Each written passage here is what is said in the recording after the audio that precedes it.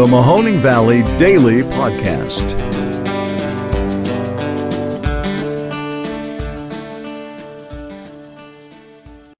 Hello, everybody, and welcome to this Friday episode of the Mahoning Valley Daily Podcast. It is the 22nd of October, and I am your host, Ron Cabuno. Thank you very much for tuning in once again.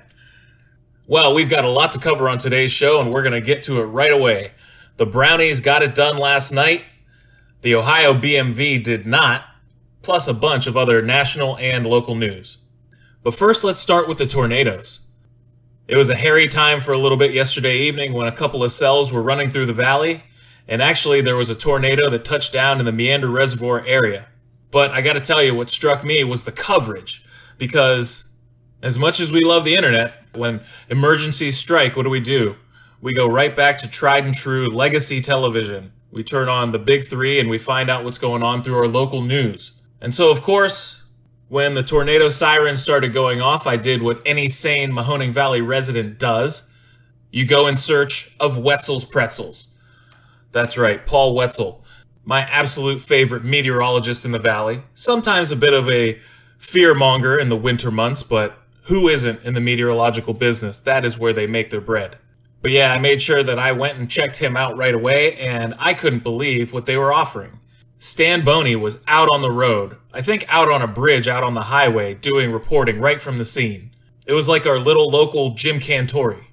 Together with Mr. Wetzel, and with the ever-vigilant Ryan Halicki, they provided a trio of reliable coverage until the storms passed. So a hats off to that weather team for being there for everybody in a pinch.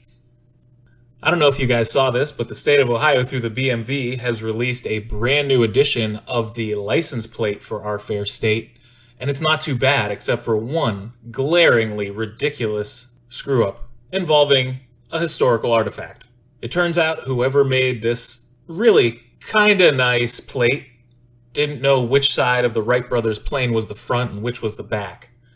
So they had the little banner that says Birthplace of Aviation coming off of the front and having the plane flying backwards, essentially. It's pretty hilarious. I think DeWine said in a tweet that the mistake would be rectified before they were put into production, but I was really hoping to get one of these one-off mistake plates. Anyways, the rest of the plate's not too bad. It's got a cityscape, it's got a countryscape. I see a kid on a swing, fields of grain, very idyllic. Looks a lot like the tub of butter plate that they had about a decade ago, just a little more toned down and abstracted. I won't be switching over to it anytime soon, but it's not the worst thing in the world.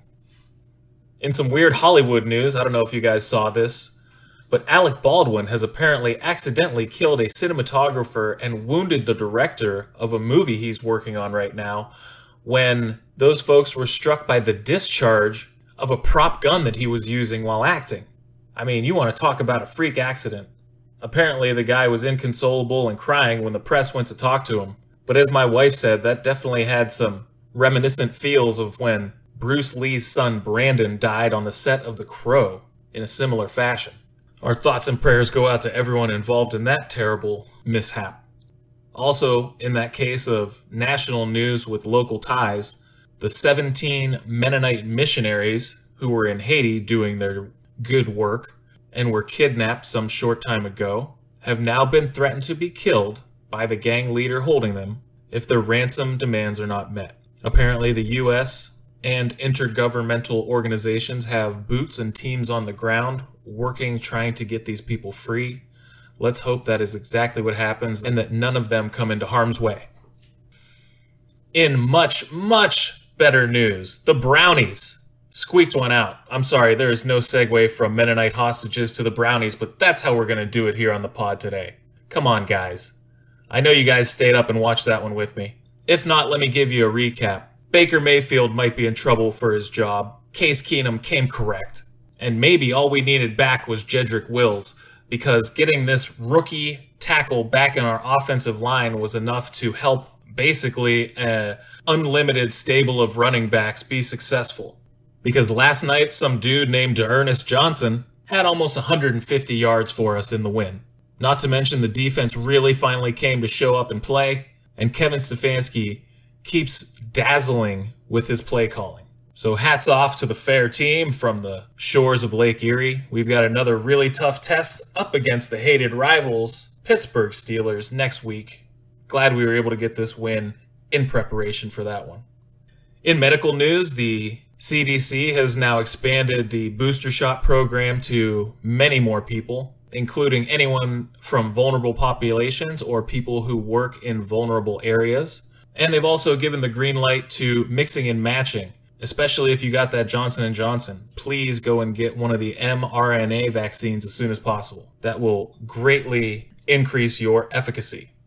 In political news, the House voted 229 to 202, which means that all but 9 Republicans voted no to the measure to hold Steve Bannon in contempt for flouting the subpoena they served to him regarding the January 6th insurrection. I would like to thank those people on the Republican side of the aisle for doing what is right for this country and not putting the party first. I believe now their recommendation goes over to the DOJ to see what they want to do about it. It's a really sad state of affairs, and it's apparently what the founding fathers worried about the most.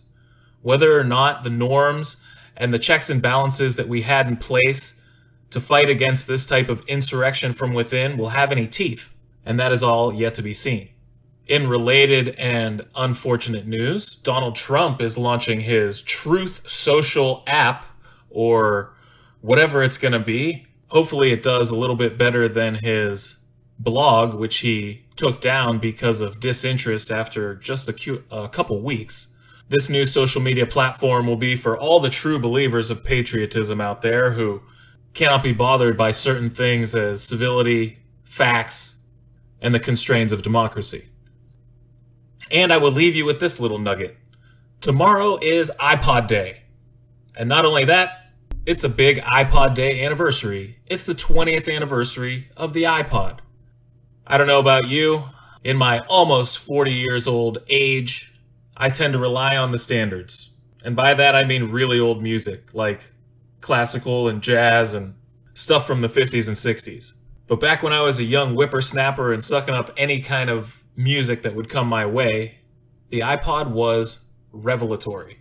You're talking to someone who's from the generation that had giant black notebooks full of compact discs, either flopping around the backseat of their car or strapped to their sun visors, which were never usable again in their proper form. So as soon as you were able to put literally hundreds of albums worth of music into one little tiny box that fit inside your pocket, it was game on.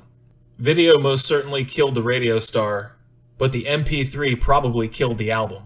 As soon as you were able to shuffle away and not needed to look at cover art before you picked your selection, the way we consumed the very music that we owned took on a whole new approach. It's taken me quite some time to come full circle and to understand why a complete album is so special when done correctly, but just the portability of that much information and that much awesome material is something we can all be grateful for. And with that, I hope you guys have a wonderful, wonderful weekend. Thank you very much for tuning into the show, and we'll talk to you guys next week.